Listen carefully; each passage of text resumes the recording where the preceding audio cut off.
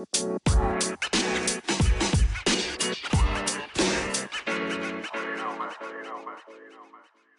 what's up, everybody? This is Dan from Unschooling with Kai. I'm here, of course, with Kai, me. man, and we actually have a guest today, our friend Dietrich. Dietrich, do you want to say what's up? Hey. Hey. So Dietrich's our friend probably for about a year or so now. Yeah. We go on a bunch of play dates with him, right, Deech? Yeah.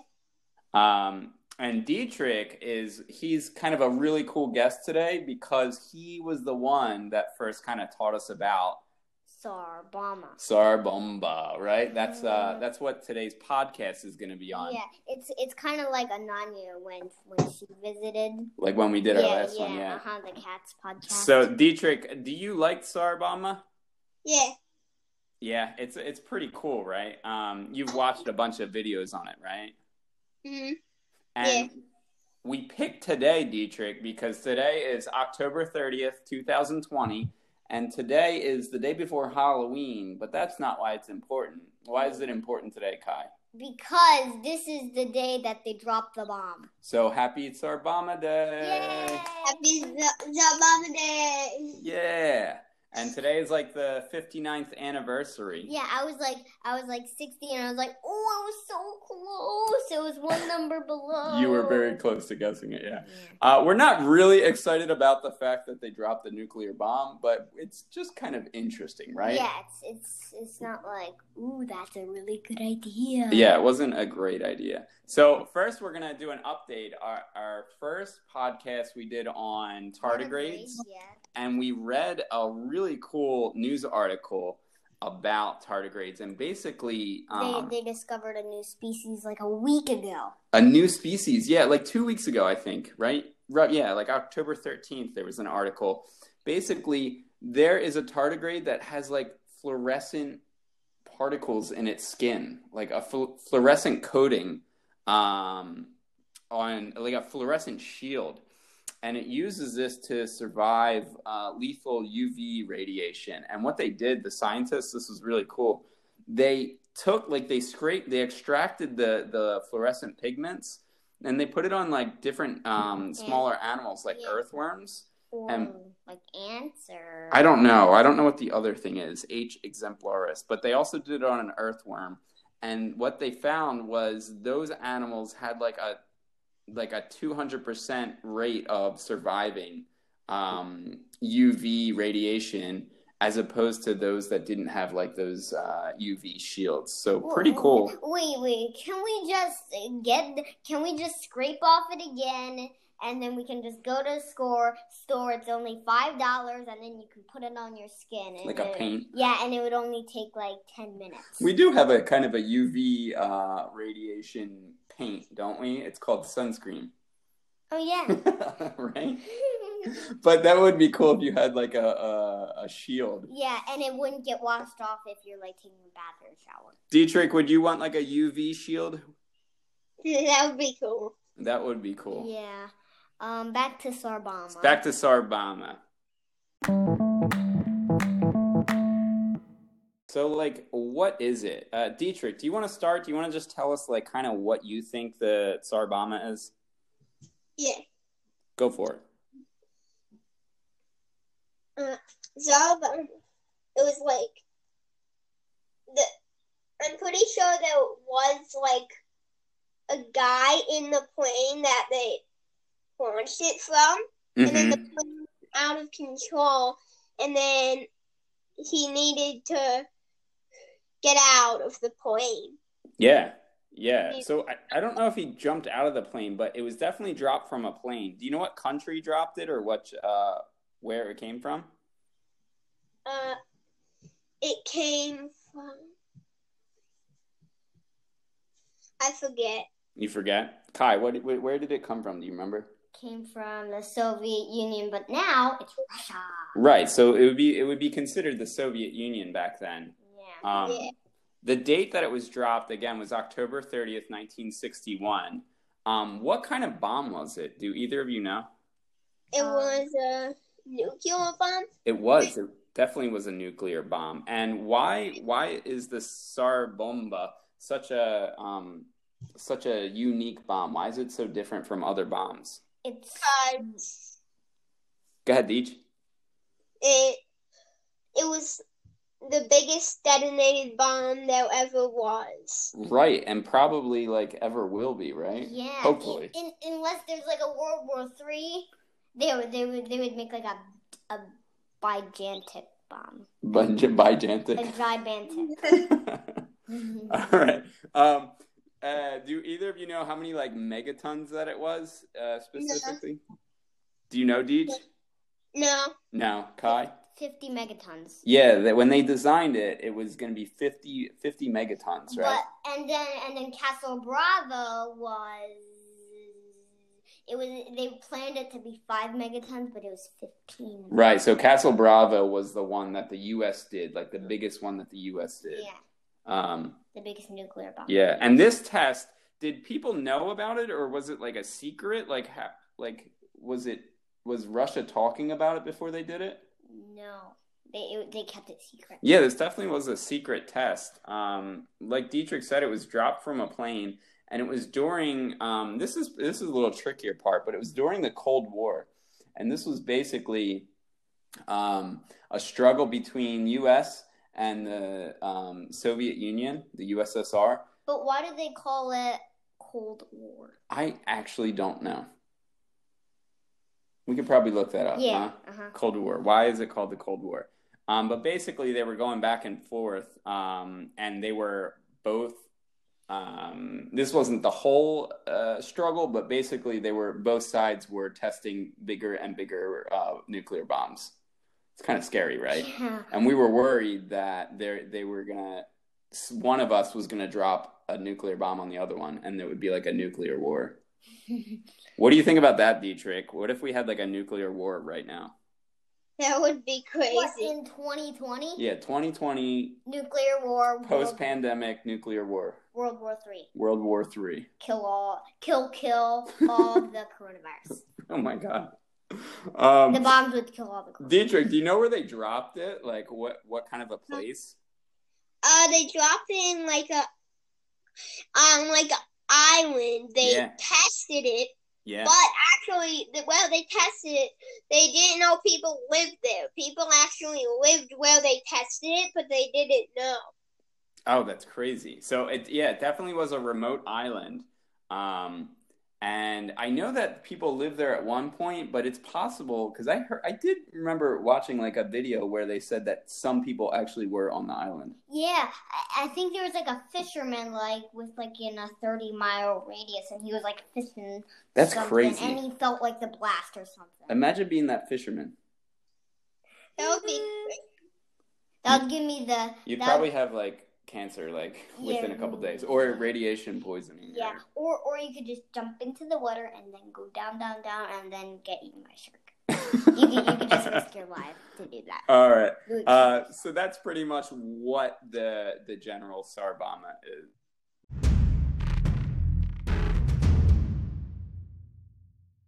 Right, so Tsar Bomba, Dietrich, what were you saying that like means? King. The king, like the king of bombs, right? Mm-hmm. And we looked this up. I saw this on Wikipedia.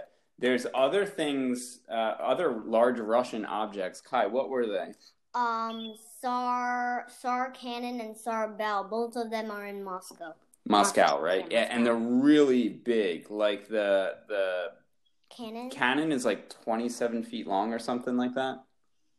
17, 27?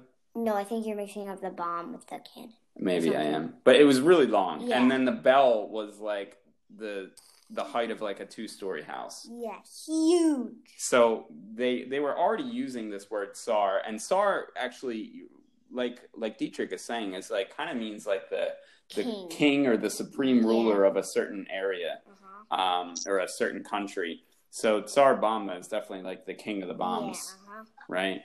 And I don't know if they came up with that name right away. I don't think that was like immediately what they were calling it. I think it became coined as a term afterwards. Like SR 227 or something? Yeah, so here's a bunch of other names. Do you know any other names off the top of your head, Kai?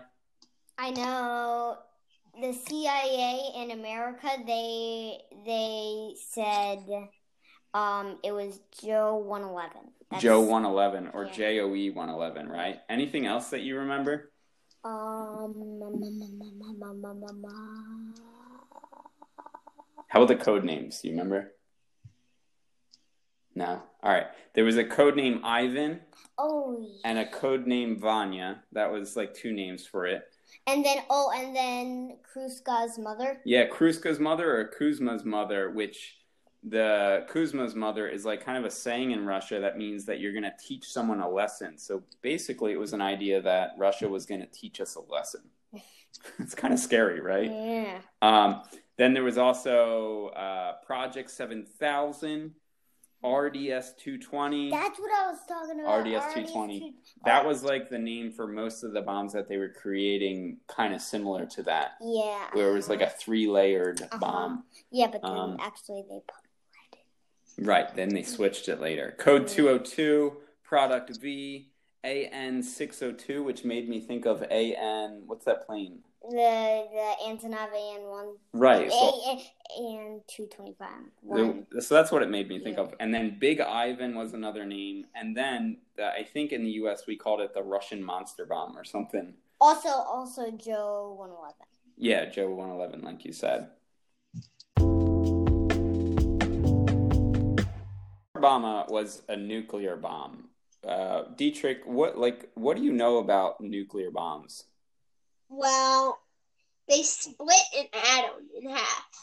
Yeah. I don't understand how it works. You don't really know how it works. It's kind of crazy, and it took Kai and I a long time to kind of understand it, right? Yeah, so you are 35 particles, and then you are 23 particles hit or something. So that's like uranium, right? Yeah, uranium. So there's this part, basically there's 2 kinds of nuclear bombs, Dietrich. There's fission bombs and there's fusion bombs. Mm-hmm. Dietrich, what you said was you knock something apart, right? Mm-hmm. So basically those would be fission. And fission is what happens, exactly what Kai was saying with uranium. Mm-hmm. And uranium, for example, is one kind of a nuclear... What's the word I'm looking for? Right. I'm not sure what I'm looking for. It's an unstable element. Yeah.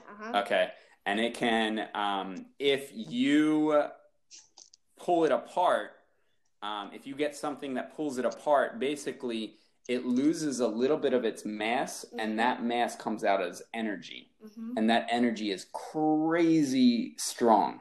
Yeah, it's like there only 0.1% of it is pulled out to make energy, but it's really strong. It's enormously strong. So Dietrich, in the Tsar Bomba, they pulled apart some atoms, and they actually pushed apart other atoms. Mm-hmm. And the total mass of it, let's say the mass was 100%.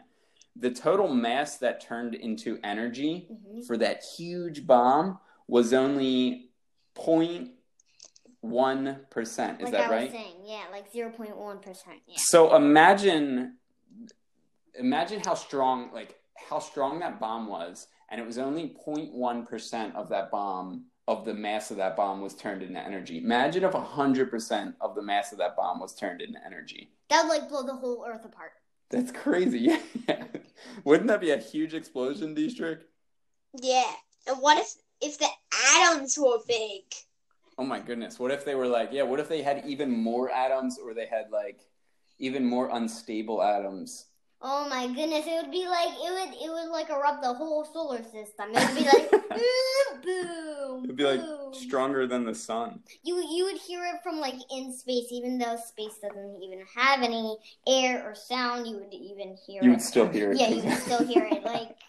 All right. So 2 kinds of nuclear bombs, right? Fission, which is, for example, uranium, which they use in power plants. Right? When they're making nuclear energy? Yeah, nuclear energy. Yeah. Uh-huh. But then there's also fusion. And fusion, for example, with hydrogen, that's what happens where? In our sun. In our sun. Yeah. So fusion is, if you Things think of the word pulled apart, or put together. Right, like fusing. So that's when you have two smaller atoms that are getting pushed together and becoming a bigger one. And it makes helium.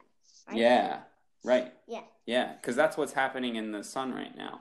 So the Tsar Bomba was actually mainly a hydrogen bomb. And it was but it also had fission happening as well. Yeah, but it was like one of the cleanest bombs. Yeah, and that's, again, this is a little bit over our heads of how that worked. Yeah. And we'll talk about that later for sure. But this bomb, basically, and here, this answers your question a little bit more, Dietrich. You're like, well, how do they break apart, or how do they get pushed together? The breaking apart happens when you throw one small subatomic particle, and I think it was a neutron or a proton. Maybe they started it with a proton. You hit one atom with it, and it breaks it apart. Yeah. And when that breaks apart, like 2 or 3 neutrons get thrown out of that, and it breaks apart other ones, and it's this crazy chain reaction. And then so here's the big atom, and here's the small proton, and it's coming. It hits, makes 2 more atoms, hits, makes like 3 more atoms, hits, makes 3 more atoms, and then it keeps going. And this all happens in like a picosecond, like a nanosecond, right? Yeah, like it's so quick. Yeah. So one atom hits the neutron hits the big atom, and then it makes a chain reaction, and then it goes up to a really big explosion instead of an explosion the size of this table. Right, it's much bigger. Yeah. But the thing is that with all these like neutrons bouncing around, they actually don't bounce too much. They go right through other things. Like they even go through metal or bone or skin, which is why you can get radiation sickness, because it can enter your body like through your skin. So they have to get a special mirror on the inside of the bomb compartment to kind of contain all the neutrons. And then to get even a little bit more crazy is what happens is with this, when you have, what they'll do is they'll have a certain amount of, let's just say that we're talking about uranium. They'll have a certain amount of uranium that's kept. Once you get a certain amount of radium, it's called a critical mass. Uranium. It'll be a critical mass, and once it's a critical mass, it can like explode at any point, which is dangerous, right? So what they do is they separate it. It's kind of like when you pull a grenade, it could explode at any second. Like exactly. In your hand. Yeah, like when you pull the pin, right? You pull up the lock, and then if you keep holding it, it might explode in your hand, and then you're right. broken. So they use the initial explosions to kind of put those 2 subcritical masses together, so it's a critical mass, and then it could like explode right away. Yeah. So. Just like I said, if you pull the pin on a grenade and you're still holding it in your hand, it might explode at any second. Kind of crazy. So you want to throw it as soon as possible. Dietrich, what do you think? Does that help you understand a little bit, or is it still kind of crazy? It's still kind of crazy. Still kind of crazy, right? And we might be a little bit wrong on some of that. We're not like nuclear physicists or scientists. Scientists, really, really high-tech guys that go into a B-52 bomber and then fix all that stuff up. But that sounds really interesting to you, right? All right, so that's fission versus fusion. All right, so we wanted to talk about Castle Bravo. Kai, what's Castle Bravo? That's the U.S.'s biggest bomb. Not Tsar Bomba. It's the U.S.'s, not Russians or Soviet. Right. The Castle Bravo was a bomb that we dropped in we detonated. I don't know if we dropped it. Was it from a plane? I really don't know. Wait, can a bomb be dropped from like a boat or It can be dropped from a building, because that's what they did in a lot of like the testing. They'll just drop it and it hits or something. Or they just keep it up in a tower and then they detonate it remotely. Oh, yeah. So I don't know exactly how it was detonated or from what it was dropped, if it was. But basically, 7 years before Tsar Bomba, 1954, it was the largest bomb before Tsar Bomba, and they had predicted. What did the scientists predict how big it was going to be, Kai? 5 megatons, but it turned out to be 15 megatons. 15 megatons, yeah, which is a lot. Huge. If we're talking about, like, for example, Hiroshima, Dietrich, do you remember the Hiroshima bomb and like the Nagasaki bomb? No. Okay, so in World War II, we dropped the first atomic bomb was dropped from a B-29. Right, yeah. So wait, first atomic bomb dropped anywhere, like on Earth? like on purposely against people. Oh, so that's it was Hiroshima, and then after that, Nagasaki. That was like 2 or 3 kilotons, not megatons, kilotons. Yeah, it was actually. If you do 1,000 kilotons, that would equal 1 megaton. Right. So Hiroshima was 15 kilotons, which is it's a lot. Yeah. And if we think about the amount of damage that happened, I mean, we're talking about not only the radiation, but how much of the city exploded when it was dropped on it. Totally flattened. And then Nagasaki as well. That was 21 kilotons. And that was 1945, but then fast forward to 1954, the Castle Bravo was 15 megatons, not kilotons. So if we're talking like kilobytes versus megabytes, you're right, Kai. It's like 1,000 times. Yeah, that's what I was gonna say. I was gonna be like a gigabyte. If you do 1,000 gigabytes, it's gonna be a megabyte. No, so it would be kilo, and then mega. And then giga. If there was a gigaton bomb, that would be ridiculous. Yeah. That would be 1,000 megatons. Oh my goodness. All right. So to not get too crazy, the Castle Bravo one was dropped in the Marshall Islands. Do you remember which island it was? That was. We looked this up on the globe. Hold on. Don't tell me. It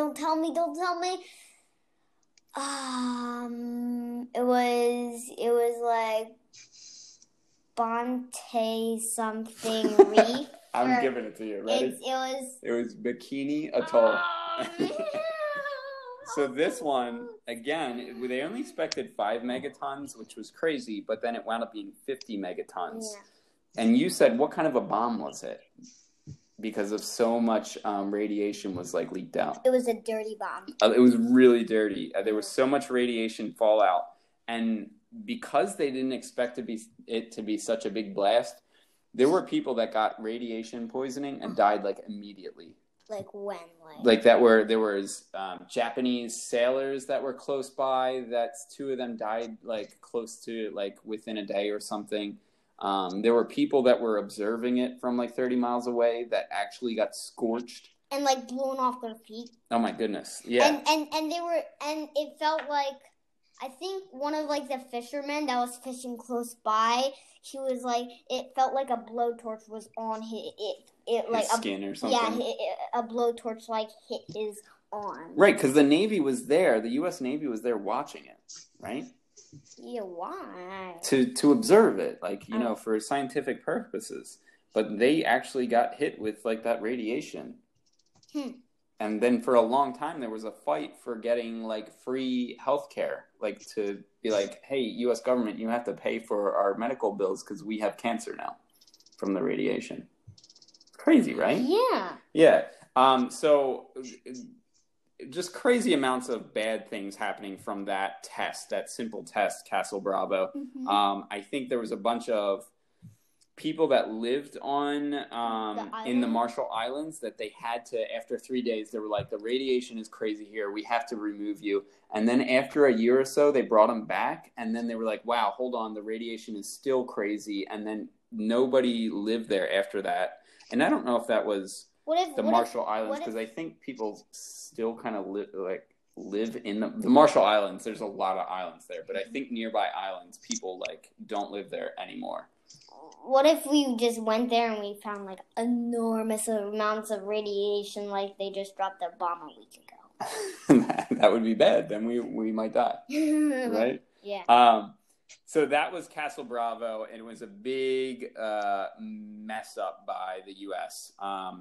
But then fast forward 7 years, and here we have the Tsar Bomba. Okay, but next we're gonna talk about the location where they dropped the Tsar Bomba. Yeah. So Dietrich, you were saying that they dropped the bomb on like this remote island, right? Mm-hmm. Where, Kai, do you know where the island was in relation to like Russia, where it is now? Me? I guess anybody. Dietrich, do you know where the island was? No. No. Kai, what do you? Because we looked at this a bunch of times, right? It was in the. It was. They dropped it on Sukhoi Nas. Sukhoi Nas, which is a cape, right? What do you mean a cape? Cape means like a little part that sticks out from somewhere into the ocean. Okay, and then that was on Severny Island. Right. And the Severny Island was in This is a hard name. So many Russian words here. Severny Island. It wasn't that. I'll give you the first sound of it. No. Novaya Zemlya. Novaya Zemlya archipelago. Yeah. And that island. In Novaya Zemlya. Yeah, the island, Dietrich, Severny Island. It's north of the mainland of Russia, so it's above it, kind of almost in the like close to the Arctic Circle, or in the Arctic Circle. Yeah, and then the plane took off from kind of the mainland of Russia. Yeah. But we're not going to tell you that. That's for the planes, the next part. That's the secret part, yeah. All right. They chose the island because it was so remote. There's some interesting history about the island. In 1872, Sweden was kind of hanging around the island trying to populate it or take it over. And then they put and then Russia did what? They put tribes on it. They purposely transplanted people onto the island, but it wasn't just regular Russian people. It was indigenous tribes. Mm-hmm. Native Americans. Right. They just took advantage of these people and put them on the island, on this really cold and barren island. Uh-huh. And then the people wound up living there for 75 years, over 75 years, up until the 1950s. And then Soviet Union was like, you know what? I'm going to ask you guys to leave now because we're going to start doing some nuclear tests. It's crazy. That's crazy. Yeah. I mean, but come on, America did a lot of that type of stuff anyway. Yeah, all of America was covered with Native Americans before. Yeah, and then they're like, European settlers. You have to go back to Europe and then make your home here. We're going to make our home here. Yeah, or they just pushed them off or killed them. Right. All right, so what happened after they moved these people off the island? And I hope it was after they moved the people off the island that they started doing the nuclear testing. How many tests do you remember that they said they did before the Tsar Bomba? 200. Something like 220. Yeah, I think that's what they were saying. 220 tests on this just one small remote island. Uh-huh. Well, it's not small. It was a roughly big island. Yeah, it was about the size of Sweden or something. But again, Dietrich, what you were saying, people actually did still live on there, right? Yeah. And that might be a contested fact, but I did hear that on a couple of videos that especially when the Tsar Bomba went off, people were there fishing and stuff. Yeah. That's crazy. Remember when I said the guy that ooh, it's sunny out. I'm getting distracted. when the guy was fishing and he was fishing and he the blast hit him. Oh, okay. Not the Castle Bravo one, But that doesn't necessarily mean he was living there, because he could have been fishing from the mainland too. Yeah, and some fishing boats go pretty far to get fish. Yeah, how far? I don't know, man.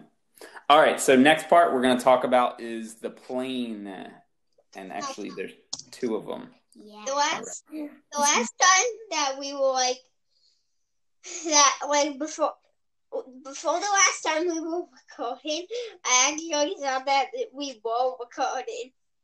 Wait, what are you saying? Before the last time we were recording, I thought we were recording, but we weren't actually. Yeah, it is kind of confusing what we're doing. All right, so next section, we're going to talk about planes, okay? Okay. All right, so the planes, and I say planes because there were two planes. Basically, there was one main plane that dropped the bomb, right? And then the other plane that was like the filming plane. Yeah, this was like the observation plane. They put a bunch of instruments on it to like kind of measure stuff. No, I think that was on the plane that dropped the bomb. There were instruments on both of them, but there were most of the instruments on the observation plane. But Kai, since you're like a plane aficionado, what plane was carrying the Tsar Bomba? Tupolev Tu-95 Bear. The Tupolev Tu-95 Bear. They modified it. All right, so hold on. Before we talk about how they modified it, it was made in 1956. What kind of a plane was it? It was a bomber, and it was a 4-engine turboprop bomber. 4-engine turboprop, and prop means what? Propeller. So there was basically four engines with propellers on the front. It was a long-range strategic Soviet bomber, right? It could go range 15,000 kilometers. 15,000 kilometers, which How much is is that's like 9,400 miles. So is that like almost all the way around the world? Man, I don't know, because the U.S. is 3,000 miles, and it's 3 times that. So maybe at least halfway around the world or something like that? Yeah, maybe, yeah. Something like that. Yeah, but if they had aerial refueling at the time, they would just go all the way around the world. Which they did. Really? When did aerial refueling start? I don't know, like 19-something. 19-something. All right, well, I'm guessing that they did, but maybe you're right, maybe they didn't. How about the wings? Talk to me about the Bear's wings, the Tu-95 wings. Oh, they were swept. And what's that mean, swept? Is that like when you clean up the floor? Yeah. Yeah, that's when... No, what are swept wings mean? It's when it's not when the wings are just directly pointing out like straight. Like they're flat out. Yeah. Right. Yeah, but they're like a little bit slanted back. Almost like a paper airplane, how it's like kind of triangular. Yeah. Yeah, the wings kind of like, I think they have that on like a 747 or something. I don't know. Swept wings. Yeah. And some planes have swept wings where they start more straight. Yeah. And then they can go back when they need to go faster. Yeah, like an F-14 Tomcat. Yeah, it's crazy, right? Yeah. Those are so cool. But this is not one of those. It doesn't have movable wings. And some fighter jets have just like stable wings. They can't move their... Right. Yeah. And again, this is just a bomber. Yeah. What about the max speed of this guy? He can go... Kai is currently reading from our Military Aircraft, Tanks, and Warships Visual Encyclopedia. How does the weight dimensions? No. I don't know if this one lists the max speed. No. Oh, here it is. It's right here. Maximum speed. 14... Oh, 920 kilometers. 920 kilometers per hour. That's 575 miles per hour. 575 miles per hour, which That's isn't... Yeah, it's fast, but it's not like fighter jet fast. Yeah, fighter jets can go like 1,000. Yeah, like or more. 1,017. Okay, so then you said they had to modify this plane. Dietrich, do you know why they had to modify it? No. No? Okay, so think about this. You have a bomb. Like an 8-meter long bomb. Yeah, this bomb is crazy big. It's a Tsar Bomba, right? Yeah, so it's the and biggest bomb. Not only is it big in terms of like the dimensions, but it's big in terms of the weight. Mm-hmm. Because it's like what, like 27, 28 tons? Yeah, around there, yeah. And the parachute, they put a parachute on it, and that parachute alone weighs a ton. A ton, yeah, almost a ton for the parachute alone. It's crazy. Yeah. Dietrich, have you seen the video of it like dropping out of the back or dropping from the plane? Yeah. So If the parachute was a ton, why would it work like a parachute? Because I think the fact that it's a ton, it was like so big. The parachute itself is so big. So wide that it caught a lot of air. But the fact that it was so much material means that it was a ton of weight. A lot. Yeah. And then they modified it. They modified the Tupolev Tu-95. Why did they modify it, Kai? Because you have this very big bomb, like 28 tons, and if you put a 28-ton bomb on the Tsar Bomba on like a normal Tupolev Tu-95, it's gonna be like twice its weight. It's gonna be too much weight, so they definitely had to strip a lot of the stuff out of there. Like the bomb bay doors and the fuselage fuel tanks. Yeah, they actually removed a bunch of the fuel tanks because remember, this was a long-range bomber, but they didn't really have to go long range. They were still kind of hanging out in Russia. It's like 600 miles away, so it's not that far. Yeah, it wasn't that bad at all. And normally, this plane has armaments, which are what? What are armaments mean? Armament means like not bombs. Armaments means like projectiles, like it could be bombs. Missiles. It could be anything that's like explosive or ammunition or things that can be shot or dropped. So armament is like a missile or a laser or anything or a gun or a bullet or a bomb. Yeah, right. anything. So what are the normal armaments for the Tupolev Tu-95? Two 23mm AM-23 cannon, up to 15,000 kilograms or 33,000 pounds of bombs, or anti-surface or anti-shipping missiles. Yeah, or missiles, yeah. So they, obviously, all these armaments, they didn't need them, Yeah, right? because they weren't, like, in a big war that, like... They weren't fighting anybody. Yeah, they were just doing and this bomb isn't even useful because you have this big bomber that's already kind of slow, and then you add this 28-ton bomb, hook it up onto the back, and it would be so slow. It would be so slow, right? It would be, like, shot down in, like, an hour, so... Yeah. Not even useful bomb. So the bomb was actually hooked underneath it. It wasn't even... It was too big to actually fit into the bomb bay, right? Yeah. Have you seen that, Dietrich, where, like, I don't remember, because I watched the video, like, a bunch of different videos, but did you see it kind of hanging out underneath the plane itself? No.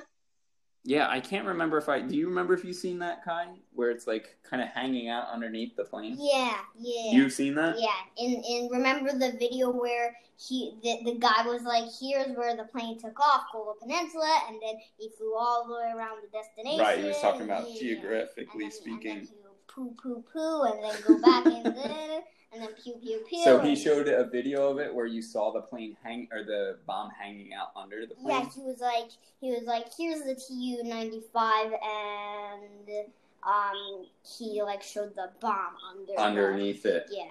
What are the dimensions of the plane? Like how? Span 50. Length 49 meters, and then the bomb itself was like 8 meters. 8 meters. So that's about like this big. Okay, yeah, that kind of makes sense. All right, and then so there's other modifications that they did to the plane. On the back of it, instead of like that gun that they have, like the back gunner, they put instruments. They put some instruments to measure kind of the blast, and then what they do with the paint job and why? They put white reflective coat so it doesn't like. It didn't like damage the plane. Yeah, like for example, the heat damage or like UV rays that were coming from the bomb. But they also did that with the observation plane. Yeah, the Tupolev Tu-16R Badger K. The Tupolev Tu-16 Badger, and it's not necessarily the R or the K. Yeah. That's like the specific one in our book. But that was the observer plane, so they painted that one with that special white paint as well. The final run included, I don't know if you heard about this, but how many people were in the plane? 9. Yeah, okay. 9 crew members, including the major, like kind of the head of that mission, Andrei Ergorovich Dernovstev. That's a long name. It's a lot. Andre. I get mixed up with Andre Zakharov. Ergorovich. Oh, right, yeah. And then Dernovstev. The plane took off from where? When it was actually, they were doing the run? Kola Peninsula. Peninsula. It was on the Russian mainland. It wasn't like a separate island. Yeah, and then from the island is like kind of north of the mainland, but where is the Kola Peninsula? It's in, if you can give a direction from the island. Kind of, wait, what? So, like, if you're on the Kola Peninsula, which way's the island? Yeah, which way do you have to go? Sure. So, that's like northeast. Northeast, right. So the Kola Peninsula was like southwest of the island. And the mushroom cloud, when they dropped the bomb, the mushroom cloud was like 7 times the height of Mount Everest. All right, you're jumping ahead, man. Oh, man. It is really interesting. Right. Also, with this plane, they needed a really long runway to be able to get fast enough with the weight of the bomb to get off. Yeah, like 2 miles. To get airborne, basically. That was like 2 miles long. Yeah, kind of crazy. All right, the next part, we're going to talk about the development of the Tsar Bomba. Yeah.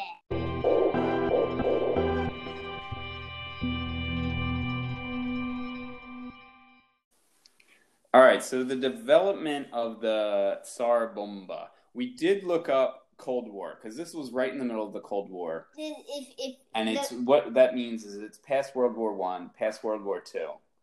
Cold War means that both sides, both countries or both continents or both anything, they were afraid of fighting each other. In a hot war, like directly. Yeah, in a hot war, a nuclear bomb might destroy everything. Yeah, that's dangerous. So everybody was afraid of like dropping a nuclear bomb. So that's why Cold War. And my guess was because Russia is cold. I was way wrong though. Yeah. All right, so Cold War tensions were pretty high between the USSR. Who was the leader of USSR at that point, Kai? Nikita Khrushchev. And the U.S., and you know what, I can't even remember who the U.S. president was at that point. Harry S. Truman? Ronald Reagan? I think it was Ronald Reagan. Reagan was like in the 70s. We're talking, yeah. Yeah, all right, so I'm not sure. Feel free to give us that information if any of you listeners know off the top of your heads. But so with the development of this, basically both sides were testing a bunch of nuclear bombs, right? Like crazy. Yeah. And that's really dangerous, don't you think? Yeah. Yeah. They were just trying to like outdo each other, the same way that they were trying to outdo each other with the space race, trying to make it to the moon first, right? Yeah, and then America won that one. America. But the USSR, they sent the first satellite. Yeah. The why am I forgetting the name now? The Punkus space. My goodness. What is this? Is a very Russian sounding word. It's the size of a basketball. This big. Was it? Yeah. I'm so embarrassed that I can't remember the name of it. It's Punkly. Dietrich, do you know the name of the first satellite that went into orbit from the USSR? No. Oh my goodness. I think it's like Punkly. I'm gonna have to look it up, and I'm gonna be so upset. All right. So anyway, 1949 was when USSR started. Like they did their first nuclear test. Wait, hold on. In Kazakhstan. Wait, when there was American versus Russian American versus Soviet Union race where there was like submarines that could launch missiles, and then the Russia went first. They had to pull their submarine up to the surface and then launch the missile. But it would be vulnerable to fighters. But so America put like a pressurized they did it underwater. Like a holding cell for the missile. Yeah. So this was probably much later because, again, with the Tsar Bomba, they had to drop it with a plane. Mm-hmm. But then we're talking like maybe 5 or 10 years later, they started thinking about missiles and attaching nuclear warheads to the missiles.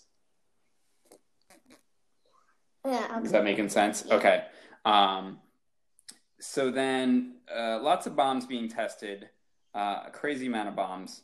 And it didn't matter because they had what were called like moratorium agreements. And moratorium pretty much translates to like a stop. Like, hey, let's agree to stop testing nuclear bombs. Yeah. But even though both sides said, like, for a couple of years, we're like, hey, let's stop testing, they were both testing nuclear bombs still. So, again, ridiculous. Who was the mastermind kind of scientist on the Russian side? Andrei Zakharov. Andrei Zakharov, spelled with an S, but definitely has that Z sound, right? He worked on various designs, like various versions of his bombs from 1954 to 1961. And the final bomb was ordered by who? What do you mean? Who said, I want you to make that final bomb? Andrei Zakharov? No, that was the scientist. He was the one that was making it, right? Oh, Nikita Khrushchev? Yeah, right. Nikita Khrushchev, the premier, the head of the USSR at that point. Like the president. And they had a certain amount of time to like make that bomb, right? Mm-hmm. How long did it take them? Do you remember how many weeks? Yeah. 16 weeks. That's right, 16 weeks. They wanted to they wanted to do it with like a 3-layer cake. It's not like a cake that you eat on your birthday. It's like a like uranium on the outside, the uranium in the middle, and uranium on the outside again. Yeah, there was definitely 3 layers, and each layer, again, when I think of 3 layers, I think of one exploding and then the next exploding and the next exploding. But really, it's like, even though they're one after another, it's so quick that we couldn't even tell the difference. Like, yeah, so the timing has to be really precise, like exact. Because if one goes off a little too early or in the wrong direction or anything like that, then what happens is it doesn't explode correctly and it could create a lot more nuclear fallout, all that radiation and whatnot. So their bomb was actually really precise. So it was like they for the 3-layered cake, they wanted it to be 100 megatons, but then they were like, whoa, no. And then they scaled it down to 50 megatons and put lead in the middle section. Kind of, right. So basically their first design was a 100 megaton bomb. That's a lot. And they were like, wow, this is going to be great because it definitely is going to be like the biggest bomb ever. But then the scientist, Zakharov, was like, hold on, pump the brakes. We can't feasibly test this and have people survive. Or, you know what, like the plane that's dropping this, if that bomb goes off, it's going to kill everybody in that plane. The plane's going to crash. And there's going to be like nuclear fallout across Russia. That's not a good experiment, right? Yeah. So we're going to have to cut this down. And what they did, and again, I'm not like 100% sure. I'm not a nuclear scientist. Yeah, so nuclear. I know what they did was instead of including a uranium tamper, they changed it to a lead tamper. Like a lead in the middle. Ooh, I don't know if it's in the middle. And I looked at diagrams and I tried my best to understand it, but I just don't get it. But basically, by switching uranium to lead, they cut it down 50%. So instead of 100 megaton bomb, it wound up being, they predicted a 50 megaton, right? A 5 and a 0. Yeah. And what that did, that along with the parachute, that super heavy parachute that we were talking about, the 1-ton one, right? Isn't that crazy, Dietrich?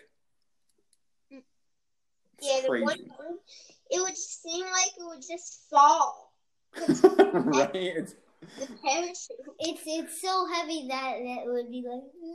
It seems like if it was 1 ton of metal, it would definitely fall. But since it's 1 ton of some sort of material, like spread out really far, then it's gonna slow it down a bit. Definitely slow it down. It's gonna catch some air. Yeah. So with the parachute and the fact that they cut it down to 50 megatons, they gave the pilots what percent of a fighting chance to live?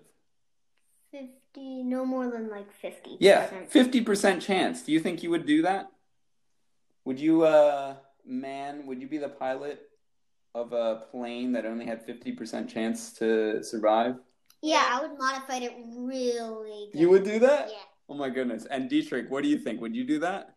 Nope.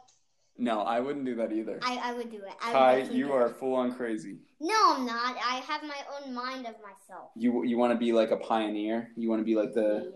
Yeah. Okay. I want to be a hard person. I could... From a military standpoint and from like a pioneer standpoint, I can understand that. But as your father, I'm a little scared for you. In theory, I would just do that. If I had to do it, I would do it. Okay, to save the world or something. To save the world, like if I had to win a war. All right, so this bomb was 27 feet long. I was right. Hydrogen bomb, the Tsar Bomba, the final version. Tsar Bomba. Tsar Bomba. Was 27 feet long, 7 feet in diameter, so that's how wide it was, and close to 30 tons with that parachute. Wait. Hold on. 7 feet. You were saying 7 meters. No, I was saying 8 meters and 7. 8 meters, that's roughly times 3, so 24. So yeah, it is probably right around 8 meters. Wait, how much is 8 meters? Somewhere around like 26 or 27 feet, probably. 27 feet and then 7 feet. 7 feet in diameter, yeah. Right. All right, so then they did some tests in 1959. Again, looking at the, like, where we are in... time? Yeah, I guess like a timeline. They first created it, let's see here. The bomb went off 1961, but they're doing test flights around 1959. So this was 2 years before the final bomb, was finally developed. So they were doing test flights on the Tu-95V, and again, the V indicates that it was modified. Yeah. So if you look up on Wikipedia or anywhere on the internet, Tu-95V, you'll only find the plane that dropped the Tsar Bomba. That's the only one of its kind, right? Oh, so there's only one. There's only one Tu-95V. So they were doing flight tests in 1959, and that included the release of a mock-up, like a fake, what was called super bomb at that point. Isn't that kind of crazy? They were dropping like fake bombs as a test. Like metal bombs, just metal. I don't know what it was. I'm guessing. Yeah, it might have just been hollow, you know. Yeah. Like you said, it was a 3-stage bomb, but it's kind of tricky. And again, I don't understand the science, but there's 3 parts, and the first part, the primary part, is a fission bomb. And what's fission again? Fission is when things are pulling apart. Because fusion is together. Yeah, together. And fission, if you think of like the word fissure, that means like a crack, where fuse means like putting things together. Yeah, like fuse on a bomb, or like fuse on a rocket or something. Yeah, I wonder. Okay, so with the fission bomb, that's the part that's the fission is pulling apart, and is fusion is together, like in the sun. We might be wrong. I don't know. So the first part was like uranium, and then I guess the next 2 parts, they're saying the secondary part was, once the first bomb kind of goes off, it compresses the thermonuclear secondary part, and then that bomb then compresses the larger thermonuclear third stage. You were like bomb, and then third bomb, basically. Bomb. So then, what they did was they actually, remember how they made the bomb in a warehouse? And then they built a train around it. They built a train car around the bomb. Dietrich, have you seen that? No. So they made, this is really arrogant. What do you mean arrogant? This is rude of Russia, but Russia basically made a a film that they just released like a month ago, saying, hey, it's we're getting close to our Tsar Bomba's anniversary. And it was also like 70 years or something of them testing nuclear weapons. And they were like, oh, we're such a good country, so we're going to release this like hour-long special documentary of the Tsar Bomba. Right? And so they showed never before seen footage of them like making the bomb. So we saw, again, it's kind of crazy to see that coming from Russia today, where they're like, it's like propaganda, where they're saying Russia's number one, kind of. But it was cool to see behind the scenes, like them creating a train car around the bomb. Yeah, they could have just already had like a built-in train car, and then they could just load the bomb in. Yeah, but that would take more time. And dangerous. What if you were like banging around the bomb, man? Boom, boom, What if boom, it just boom. went off? Yeah, it's crazy. So they built the train car around the bomb, and then this train was a steam train. They brought the steam train to the military airport. And then it was loaded onto like a tractor trailer, Which seemed kind of scary to me, don't you think? Yeah, we were like, it looked small and rickety, like kind of shaky. Yeah, and it seemed like it was gonna fall off the edge because it was it was like really close to the edge of it was really close to falling off like the back end. I don't know if I saw that, but it just seemed dangerous. Yeah. But like what Kai was saying was the bomb was never considered for like operational use because it would be such a slow bomber, such a big bomb, and it could be shot down at any point. Well, it's already like a slow bomber. Right. Yeah, it's already a slow bomber, and then you're adding like 28 tons of material onto the plane. It would be so slow that fighters could be so fast, and then just pew pew and then shut it down. Pew pew and then over. So basically, what they were saying was that the bomb itself was just Soviet propaganda. Dietrich, do you know what propaganda means? No. It's kind of a crazy word. So propaganda is like when any country, they create their own kind of news, and it's about their own country to say, like, we're pretty good. So, like, USA does it sometimes, and you'll see, like, USA videos of, like, us winning wars and stuff like that. Or like, Trump saying, we're the best of America. We're the best country in the world, Yeah. Yeah. So that's what propaganda. Does that make sense, Dietrich? Yeah. So the bomb itself was Soviet propaganda where they were like, hey, look, our scientists are so good and we can make the biggest bomb. So the trailer, back to the trailer, they pulled the trailer into like a special warehouse where they took apart the bomb. They tested it again, right? They tested it again. Yeah. And then they put it back together. They said everything looked good. They put it back on the trailer, put it into the bomber, and then onto its destination. Yeah. So we're coming up on the detonation part, the detonation. Right? Destination.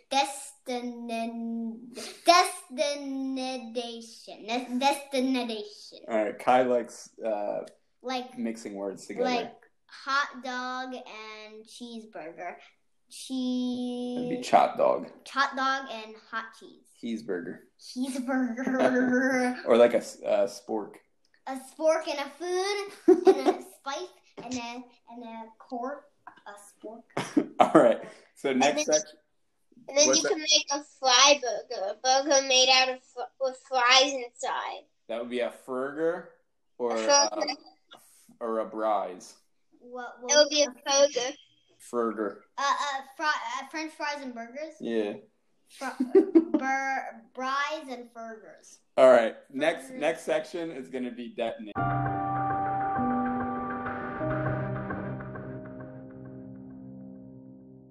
So the detonation of the bomb. Dietrich, why don't you talk us through like what you saw in some of those videos? Yeah.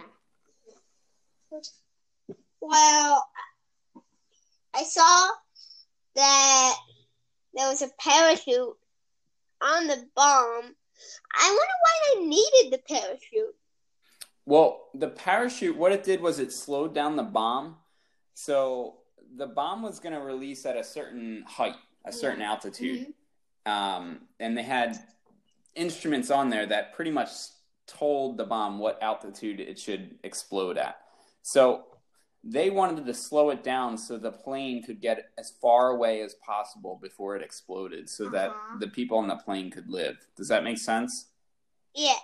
Okay. So then what else did you see? Did you see like that extreme explosion? Well, in the video I saw the explosion through the helicopter windows. So right. everything got bright, but that's all. I know, it just got really bright because the problem is it was so bright that like after a point you can't really like record a certain brightness. You can't make it more brighter than white on a TV, right? Yeah. But there are, for example, the sun is brighter than white. Like it actually hurts you if you look at it. It'll hurt your eyes. But if you look at the sun on a TV, it would never ever hurt your eyes. Because you're filming it and it's just white. You're looking at white. Right. That's right. It. Okay. The mushroom cloud was 7 times taller than Mount Everest. So if you stacked 7 Mount Everest on top of each other, it would be that. It would be taller than that. Yeah. And Mount Everest is tall. Yeah, huge. Right? That's crazy, yeah. The peak of the mushroom cloud was 59 miles high. 59 miles high. That's like into space. No. No. Not in the space yet. No. But still really. All right, hold on. I'm going to back it up a little bit because they dropped it from 34,000 feet. Okay. And it fell for a minute. It fell for exactly a minute. And this was like, you can definitely watch this footage. If you're at home listening right now, you can go on YouTube and find this footage. Yeah, just grab out your phone, just look on Safari or YouTube, and then you can check it out, yeah. Yeah, you can do Tsar Bomba video. The bomb detonated at 13,000 feet, which is either 2.5 miles or about 4,000 meters above the ground kind of target. And the reason that they detonated it above ground, do you know what the reason was, Kai? Why, instead of letting it hit the ground and exploding, why did they detonate it above ground? Because if they detonated it above ground, like above ground, then it would have a bigger radius of like explosion. Yeah, the explosion. They could maximize like the blast from the shockwave, right? And all the damage that it did just to record it. They weren't really trying to damage like mainland Russia, but they weren't like trying to hurt the Earth. Well, definitely that island they were trying to hurt. Yeah. And this detonated at 11:32 Moscow time, which we, Dietrich and us, we live on in the Eastern Standard Time zone, and so that for us that would be 4:32 a.m. But for them it was like just before noon. Yeah. What do you mean just before noon? Like noon is 12 o'clock, and it was really 11:32 just before then when the bomb went off. Does that make sense? Wait, 4 a.m. If it was 4 a.m. here, like for example, if it's 4 a.m. here, then in Moscow it would be 11 a.m. Oh, so 4 a.m. is when we're like sleeping, right? Right. So we're like a 7-hour difference. They're 7 hours ahead of us. So we would wake up at like 9, but we're like that they dropped the bomb at 4. Right. Does that make sense? Dietrich, do you understand that as well? Not really. So with time zones, do you know how the sun, it looks like the sun kind of goes around the Earth? Yeah, but the Earth goes around the sun. Exactly. So the rays of the sun will hit Moscow before it hits us in Pennsylvania. Yeah, right? Like when the Earth spins around, it becomes nighttime because when the Earth spins around, our side spins away from the sun. Mm-hmm. And the dark side is the side that's not facing the sun. And at night, so everyone has a different night. Exactly. A different day. So So when it's night for us, it's day for the people on the other side of the earth. Right. And kind of like if it's like afternoon here, it would. If we're watching a football game if we're in Pennsylvania and we're watching a football game all the way in like California, it would still be like 12 o'clock instead of like 3 or 4 o'clock. Yeah, not that far, but yes. You got the right idea. Now, Russia isn't on the opposite side of the world, at least the Moscow time zone. Mm-hmm. It's only about a quarter of the way. So it's like halfway around the world, if that makes sense. Uh-huh. So when they get the sun, it takes us 7 more hours for us to get the sun in the morning. So they're like earlier than us. They're earlier than us. Their day starts 7 hours earlier than ours does. Wait, who? Does that make sense, Dietrich? Yeah. Okay. Do we start like 7 hours ahead of somebody else? Yeah, like some states. Maybe like Hawaii. But I don't know what's part of the time. No, I think they are still in our, because there's actually an international date line. Yeah. We're getting into all sorts of craziness. Okay, so 11:32 Moscow time, there was a bright flash like we were talking about, and this was the fireball, the initial fireball of like extreme hot heat. And how many miles wide was it, Kai? Do you remember? Like 7 or something? 5. Oh, I was close. You were very close, yeah. But still, like, imagine trying to escape from a 5-mile wide fireball. And yeah, you would be dead. You would be very dead. Now, the extreme flash that we saw, Dietrich, that actually lasted for 30 seconds, and the brightness from it didn't fade until after 70 seconds. That's like over a minute. Yeah, that's over a minute. That's 10 seconds more than a minute. That people really, like, at least 30 seconds that people couldn't really see. No, why don't you just close your eyes? Sure, if you knew it was happening. The shock wave, like the actual feeling that it hit the earth, that actually triggered, like... Earthquakes? No, it felt like an earthquake. So the Richter scale, where people measure... like earthquakes. It went around the world 3 times. It did. The shockwave went around the Earth 3 times. It could be felt. It could be measured on the Richter scale. Like in a millisecond. Like.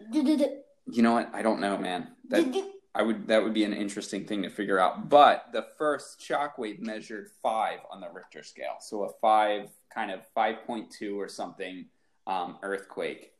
And then what about the pilots? Do you know about this, Dietrich? How the pilots dealt with it?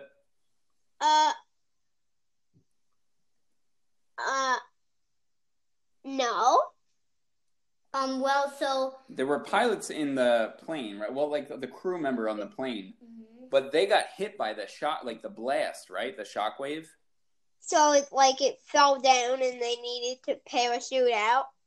They didn't parachute out, from what I've read. I think they still stayed in there, but yeah, they did a nosedive, a scary nosedive, and they lost 1,000 feet. Yeah, so the pilots felt the shockwave about 71 miles away, whereas there's like the 2 planes, right? The Bear and the Badger. The Bear was the main one. They felt that 71 miles away. And then the Badger felt it about 127 miles away. And what happened was the Bear was mainly affected. They did a 1-kilometer nosedive. Is 1,000 feet 1 kilometer? 1,000 meters. 1,000 meters is it's about, yeah, like 3,000, more than 3,000 feet. Which is like, yeah. Okay, so then they dive for. They did a nosedive, and they they were probably thinking we're all gonna die. Don't you think that? How would you feel, Dietrich, if you were on that plane and it started nosediving? I would try to get to the back of the plane. You think that would be like, and jump out? No, I get to the back of the plane, so when it hits the ground, like the front hits the ground, and if the glass glass in the front shattered, I would try to hide in the back of the plane. Okay. But so then the front would take a lot of damage, and I wouldn't be in the front when it took damage. That's an interesting strategy. Maybe that would help you, especially with the glass. Kai, what would you do? I would go full crazy mode and take back control. Full crazy mode and try to get it back under control. Yeah. Which is probably what they did. But they did actually wind up, again, after a kilometer of nosedive, about a minute, I think they were saying, that they were nosediving. No, you're making up I'm mixing up, okay. But eventually they recovered. But what... the light from that blast could be seen 600 miles away. So you could actually see that blast from 600 miles away. And window panes were shattered with in Finland and Sweden. Yeah, really far away. Yeah, that's 1,000 miles away. All right, so the peak of that mushroom cloud that we were talking about, 59 miles high, it went, 59. If we're talking about the atmosphere, it went above the troposphere where we get weather. Mm-hmm. It went above the stratosphere, which is where planes go up into, and it went into the mesosphere, deep into the mesosphere. And then went into the exosphere? No, that's it, mesosphere. But still, that's really high. Yeah. That's crazy high. That's crazy high, yeah. Peaked at 59? 59 miles. Wow. And at 59 miles high, or roughly around there, that the top of the mushroom head was about 25 miles in diameter. 25 miles across. That's from the mushroom cloud. Here's the tube, and then here comes out. Where it goes out, right? The mushroom cloud. That's spread out that far. 25 miles, right? Isn't that crazy? That's a lot. Imagine trying to run through that. The smoke. you could be able to walk on the smoke, but you couldn't get out. If you started running, it would take you to run from one side of that mushroom cloud to the other one. It would take you how fast do you run? Would you run a mile? Let's say for you 10 minutes. So it would be 250 minutes. How much is that How many hours? Yeah. 250 roughly divided. I'm going to have to do some longhand into 60 into 250. We're looking at, if I made that into 50, that would be let's just say 20 hours of running to go from one side of that to the other. My goodness. It's most of a day. I think lions sleep for that long. Maybe. 20 hours. What were you saying, Dietrich? If you after running for a quarter mile, you would get tired already. I know, but you would have to keep going. Yeah, you need to walk slowly. So it would take a lot more than 10 minutes. Maybe 3 days or something, yeah. Okay, and then I'm going to leave you with this one quote that I really like. There was a Soviet guy, a cameraman. I guess he was paid to film it. Mm-hmm. He said the fireball, which is that bright ball of that we saw in the beginning. Yeah, the fireball was powerful and arrogant like Jupiter. It was he was saying it was big and strong like Jupiter. Isn't that crazy? Yeah, and the fireball was as hot as the surface of the sun. Yeah. All right, so we're gonna kind of the center of the Earth is as hot as the surface of the sun. No. The center of the Earth is. It's as hot as the surface of the sun. That's right. No, I think that's in the middle. It's rock. It is, but it's still hot. Oh, it's hot. I don't know how it works, man. Lava. Yeah. All right, so we're gonna stop there, and then we're gonna pick up with the aftermath, all of the damage that happened after that. Oh, that's gonna be 25 minutes. I'm ready for it. Are you ready? Okay. Okay. Dietrich, you ready, Dietrich? Yeah. All right.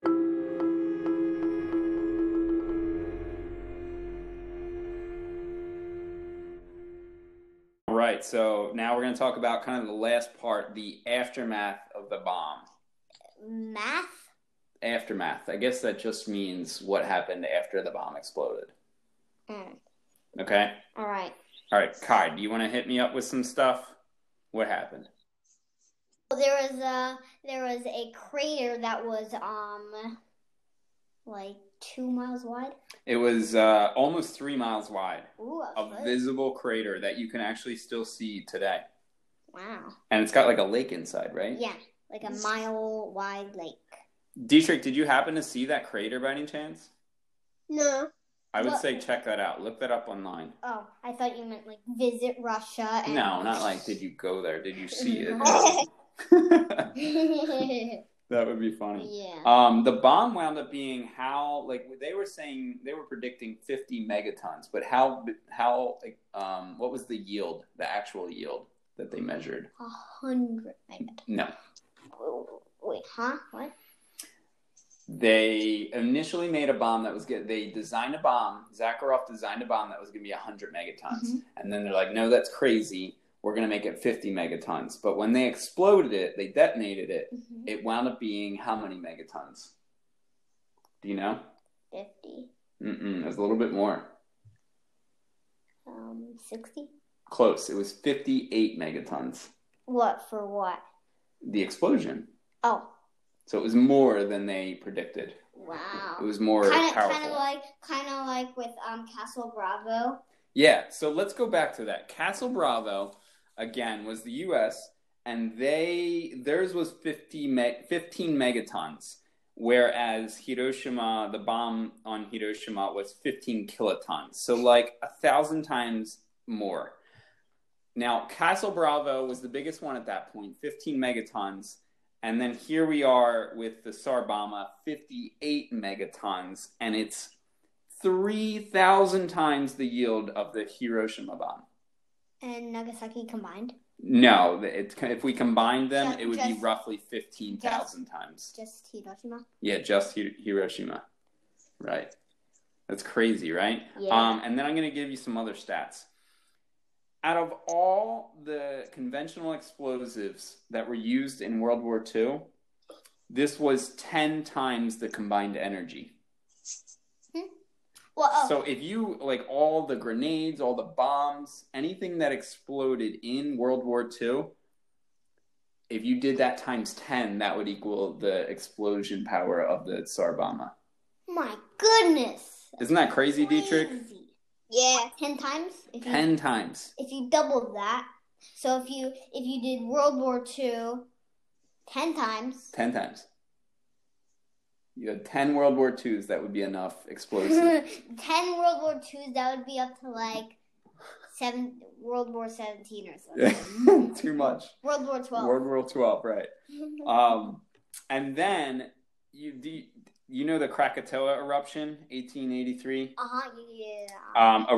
Have you heard of that, Dietrich? The Krakatoa explosion? It was like a volcano. No. It was a really big volcano that exploded. Is Krakatoa the one that's in Italy? No, you're thinking of Vesuvius. Where's Krakatoa? I don't know. I think when Krakatoa erupted, it's like, you know how like when some volcanoes go like... Yeah, like the top is kind of flat. Yeah. It like exploded down to half of it. It exploded like the top off. Yeah, it did.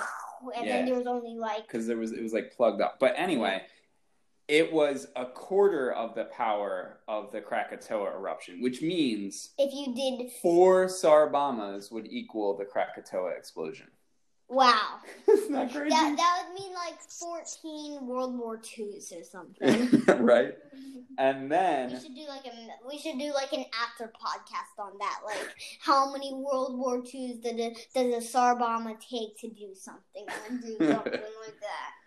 And then another crazy stat is that all of the combined nuclear tests up to the date of the Tsar Bomba. The Tsar Bomba was 10% of all the nuclear tests in the world. That's right.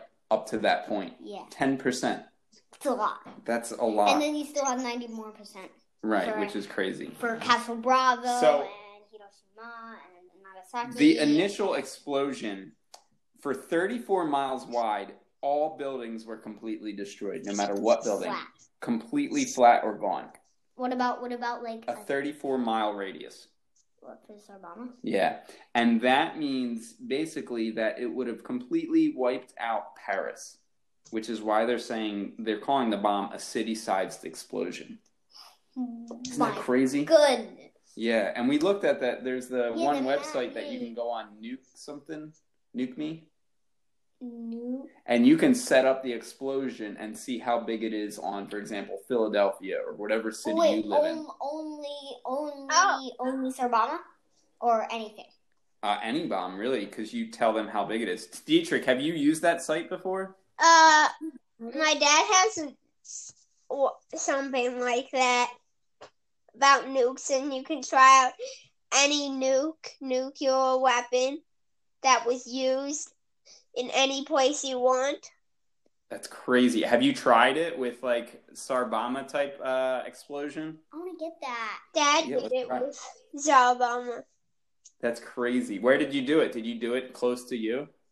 I'm pretty sure we did it on Philadelphia. Did it completely explode Philadelphia? Yeah. Yeah, that kind of makes sense. Yeah. A complete explosion of Philadelphia. Because Philadelphia is not more than like 64 miles or 68 miles. Like cities, they're not like that. They're not like very, very big. But it's just because like there's all this room in one space. Yeah, like so many people that live there, so many little roads and houses and buildings. Mm-hmm. That's true. Okay, so then again, even further out, 170 miles radius, 170 miles out from that initial blast, heat was felt. People could feel heat 170 miles away. That's a lot. Yeah, and then if we like triple that or double that, 430 miles away, the shock, people could feel the explosion. What? 430 miles away, people felt the earth shake. And then all the way back in Sweden and Finland, they could feel window panes like Switzerland, yeah, 560 miles away, the window panes actually broke. Like shattered. Yeah. That's worse, crazy. It was worse farther away. What's that? Was it worse farther away?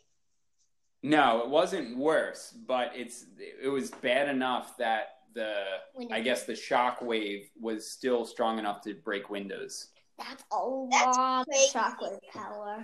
Oh, you know what they were saying? I read maybe it was a video. They were saying basically with the atmosphere, the explosion, they thought somehow it got reflected off the atmosphere and then it made it even further instead of going up.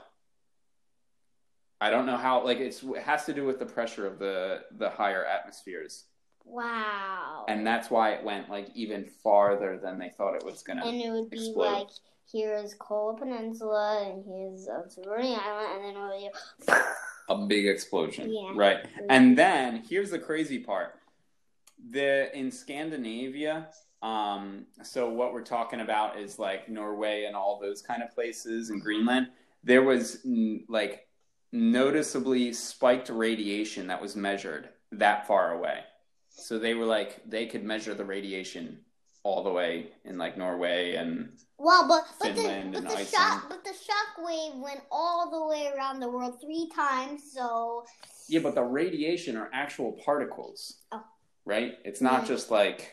The shock wave. It's not just vibrations. It's actual particles that made it to Scandinavia. Wow. Yeah. And so basically what that means is that there was international outrage. Like the global community, US, England, and plenty of other places were like, this is ridiculous that Russia did this. It is so dangerous. Mm-hmm. Right? Mm-hmm. And then the planes that were close by. There was a KC-135. Right. The Stratotanker. That was actually a US plane that was like hanging around. The paint on it, like it was scorched and melted. Like, what do you mean melted? Like the paint melted. Oh, and there was no paint left on it? I don't know the exact extent, but we'll talk about a KC-135 refueling air tanker in a different video. Maybe. Yeah, we'll talk about that at the end. All right, and then some of the other, like, past the damage, some of the things that happened was the pilot was given not the pilot, I'm sorry. I'm saying the pilot, but it was really like maybe the pilot was the major guy. He was given the highest award of the Soviet Union. It's called the Hero Award. And he was immediately promoted to lieutenant colonel. So, like, bam, you're, like, a really important person in the Army. Just because you... You mean the Air Force? Well, in the whole military. Right. That's what I meant. And then the scientist, do you remember the scientist Zakharov? Oh, yeah, Andrei Zakharov. He, almost immediately after the bomb went off, he started speaking out against nuclear bombs. He's like, this is crazy, let's stop doing it. And much later in his life, he actually got the Nobel Peace Prize. So they awarded him a prize for speaking against nuclear bombs, even though he was the one that designed it. The biggest. It's a little crazy, but what happened was, how do you think Russia felt about him speaking against Russia? They put him in a little, like a town or a city, and they got in his way and yelled at him. They annoyed him and they extricated him. They moved him to a different area. You're right. Mm-hmm.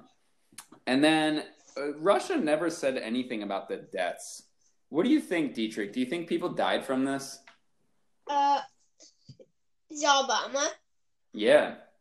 Well, cause in videos they said that people died. Yes. Yeah. I'm gonna guess 12 people died. That's it? So here's the issue. We already know that people kind of lived on the island or were at least close to the island, right? Right, Dietrich? Yeah. And those people could have died from the blast. Mm-hmm. Bam, dead right away. Mm-hmm. And then they were saying that animals lost their eyesight. Yeah, on mainland Russia. Third-degree burns. Yeah. So I feel like even more people actually died from the blast. And then on top of that, you have nuclear fallout, the radiation. Uh-huh. And I feel like that could have caused birth defects or cancer for sure. Thyroid cancer, it gets... But that was one of the cleanest shockwaves. True. So Russia has not posted any... they have not disclosed any deaths. They've not said that anybody died. Of course, they're trying to hide it. They're trying to make it seem like it was a really good thing. But you're right, Kai. It was actually one of the cleanest nuclear bombs because 97% of the total yield was from thermonuclear fusion, which what that winds up meaning is that there was only 3% of that had radiation fallout. But still, there was definitely radiation from that. Yeah, and Russia's trying to hide the little bitsy parts that live. People dying, animals dying. Uh-huh. They want to hide it. Yeah, radiation spikes in other parts of the world, for sure. What do you think, Dietrich? How many people do you think actually died? Maybe 1,000. 1,000? That's a little overestimated. I think I'm gonna guess 300. I don't know, man. I don't know. 1,000 sounds reasonable to me. I almost you can't really tell where cancer comes from because sometimes it starts growing, let's say 2, 3, 5 years later. So you can't really say, oh, I got cancer from the Tsar Bomba. But people die from cancer every day. Yeah. You know what I'm saying? So you can't really ever know how many people got it. Yeah. You can only guess, considering there's a spike in cancer cases around Russia. But of course, Russia would never say that happened. Yeah, because they want to hide it. Yeah, because they don't want anyone knowing that they let people die. Of course. They don't want to know that they're a bad country. Of course, right. It wouldn't help their propaganda. Yeah. Right? All right.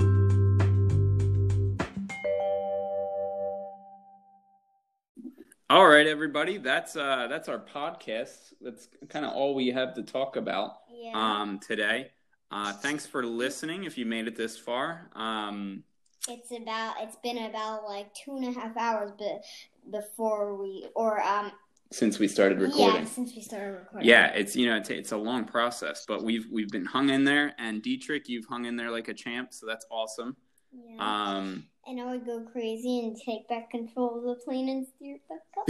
Okay, right. Kai wants to save the world. And so if you guys have any ideas on what you would like for a upcoming podcast, just text us. Let's go with the email. Okay. And we're at unschoolingwithkai, that's KAI, @gmail.com.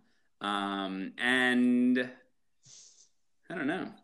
The next podcast that we're going to be doing is Wild Dogs. I think we're going to do that with our with Ananya. We'll see if Ananya wants to join us again. Is that going to be another like 4-episode podcast? No, maybe like 1 or 2. All right, we'll try to keep it short. Yeah, keep it and then Dietrich said he was interested in doing like a deep sea creature podcast. And later we're gonna put these on YouTube, and then I want to sort them into playlists like animals, and then military, and then vehicles and big bomb explosions. No, big bomb explosions is in military. So. Oh, okay, right. Yeah, so we can. All right, well, that's it for today. Thanks for listening, and if you have any requests, just email us. Email us, and I guess that's it. Yeah, and I also have 3 dog stuffed animals: Snowy, Snippers, and Whitney. That's important to say right now. Mm-hmm. Very important. Dietrich, do you have anything you want to say, man? No. Okay. All right. Well, see you, everybody. You guys want to say bye? Bye. Bye.